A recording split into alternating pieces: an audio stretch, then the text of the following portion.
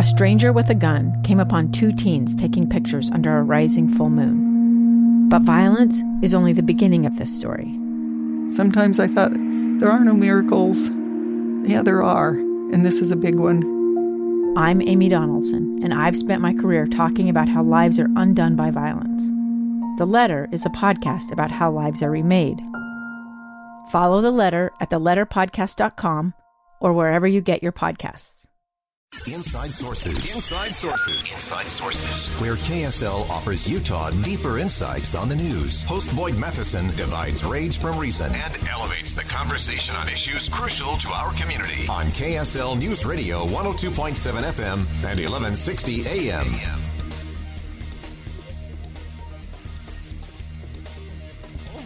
Into law, promising it was just step one of two today. The second step, the $1.75, almost $2 trillion Build Back Better plan was passed by the House, 220 to 213. Only one Democrat, Representative Jared Golden from a conservative district in Maine, voted against the bill. All the Republicans voted against. But now it's time to dig in. What are the political ramifications? What goes beyond the headlines? Let's begin.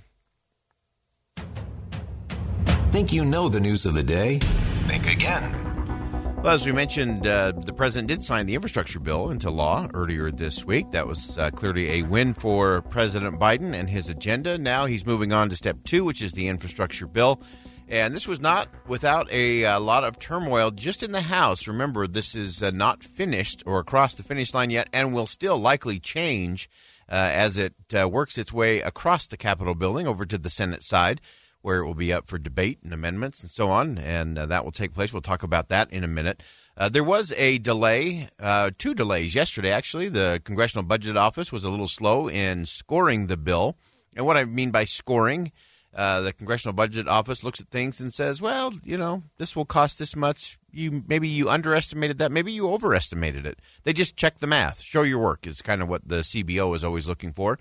And they did come out and say, well, it's not quite all paid for. The White House disputes that, of course, and says they believe it will bring in more revenue because the IRS will be able to have stricter enforcement and ability to collect more funds. That way, the Congressional Budget Office says, nah, I don't think you're going to get quite that much. So that's up for debate. We'll see how that goes. It rarely goes the way you think it goes in the end. So there will be some cost to that for sure.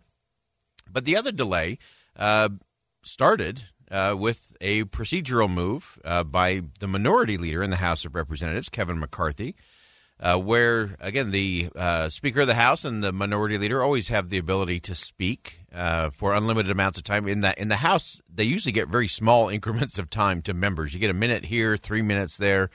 The Speaker and the minority leader, regardless of party, have sort of a free pass to talk for as long as they like.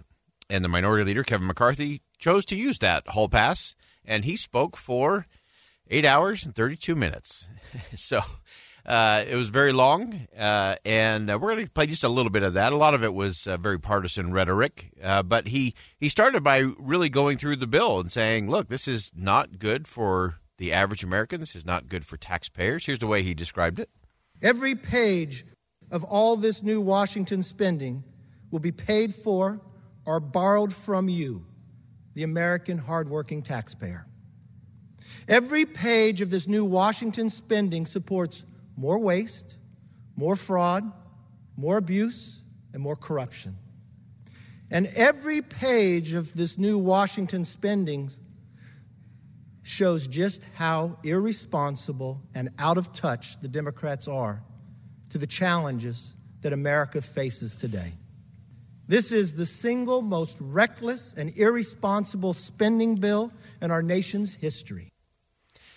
Leader McCarthy went on to poke fun at some of the Democrats who were longing to get out of town. We've often said that things get done in Washington when the smell of jet fumes from Reagan International Airport is juicing up. And, of course, a lot of members of Congress, both Democrats and Republicans, are trying to get out of town for their full-on week. Most of us just get Thanksgiving and Friday off. Congress gets a whole 10 days off. So they were all looking to get out. And so Leader McCarthy went after some of the Democrats who were frustrated that they had to wait and catch a different plane because his speech was going so long they couldn't actually have the vote. Mr. Speaker, I think I owe an apology because I understand the Democrats have left and they want to recess when I'm done.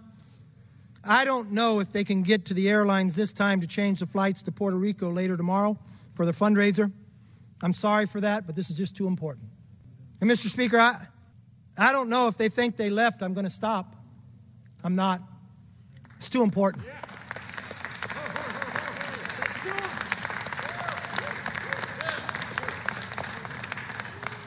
Because, Mr. Speaker, I'm really not talking to them. I'm talking to the American people. So that was a jab at the Democrats, and of course this one goes both ways. I watched this. I watched it when I was in Washington. When there is a recess coming, everyone wants to get out of town, and people get really frustrated if someone says, well, I think we should actually debate this, or I think we should actually have a vote on this, not do it by unanimous consent. Let's force a vote. And people get pretty annoyed with that. And I'm sure they were very annoyed that Leader McCarthy spoke for well over 8 hours. As he came down the home stretch, though, after breaking the record, so he now holds the record for the longest speech given on the floor of the House of Representatives. And ironically, the record that he beat belonged to Speaker of the House, Nancy Pelosi. So she had held that record for about a decade of giving the longest floor speech. And so now Leader McCarthy eclipsed that. And then he did what is customary, of course, in yielding back the rest of his time. This evening showed that no matter the time, the day, or the circumstances, House Republicans will always fight for you, fight for your family, and fight for our country. With that, Madam Speaker, I yield back.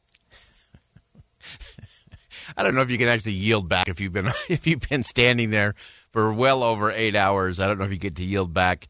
I do credit Speaker Nancy Pelosi, who also got a little fun jab back at him as she began her remarks as they took the vote on passing the legislation. I thank the gentleman for yielding and for his extraordinary leadership.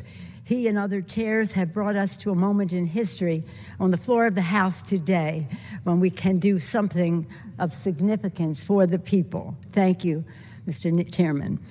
Madam Speaker, with confidence in the vision of President Biden and associating myself with the inspiring and informative comments of the distinguished chairman, Mr. Neal, with our distinguished Democratic leader, Mr. Hoyer, the Democratic whip, last evening, and with respect for those who work in this Capitol, and as a courtesy to my colleagues, I will be brief.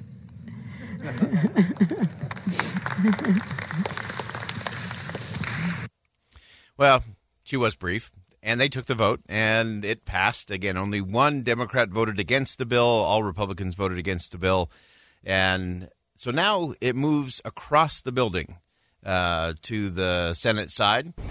And that's where we're going to stay with the conversation a little bit longer, because now that it's passed the House, we actually know what is in the bill. And while it might change some when it gets to the Senate, we can actually have a discussion about what it is, what it means. What does it mean to families with young children? What does it mean to the wealthy? What does it mean to the rest of us? Stay with us. We're going to stay with the conversation, find out what's in this bill coming up next. Think Again with Boyd Matheson on KSL News Radio. I'm Dave Cawley, investigative journalist and host of the podcast Cold. In October of 1985, a woman named Cherie Warren left work at a busy Salt Lake City office to meet her estranged husband at a downtown auto dealership. She never made it home. Cherie's car surfaced weeks later in Las Vegas. In the parking lot of a hotel casino. No one knows how it got there. Strange. It was strange. Both Cherie's estranged husband and her boyfriend raised suspicion for investigators. I kind of thought that he might have done something. But no arrests were ever made. In Cold Season 3, we dig into double lives, make new connections in the case, and examine the difficulty raised by reasonable doubt. We want answers just as much as anyone else. They have creeps like that now too, so nothing's changed. That's the new Cold Season 3, The Search for Cherie.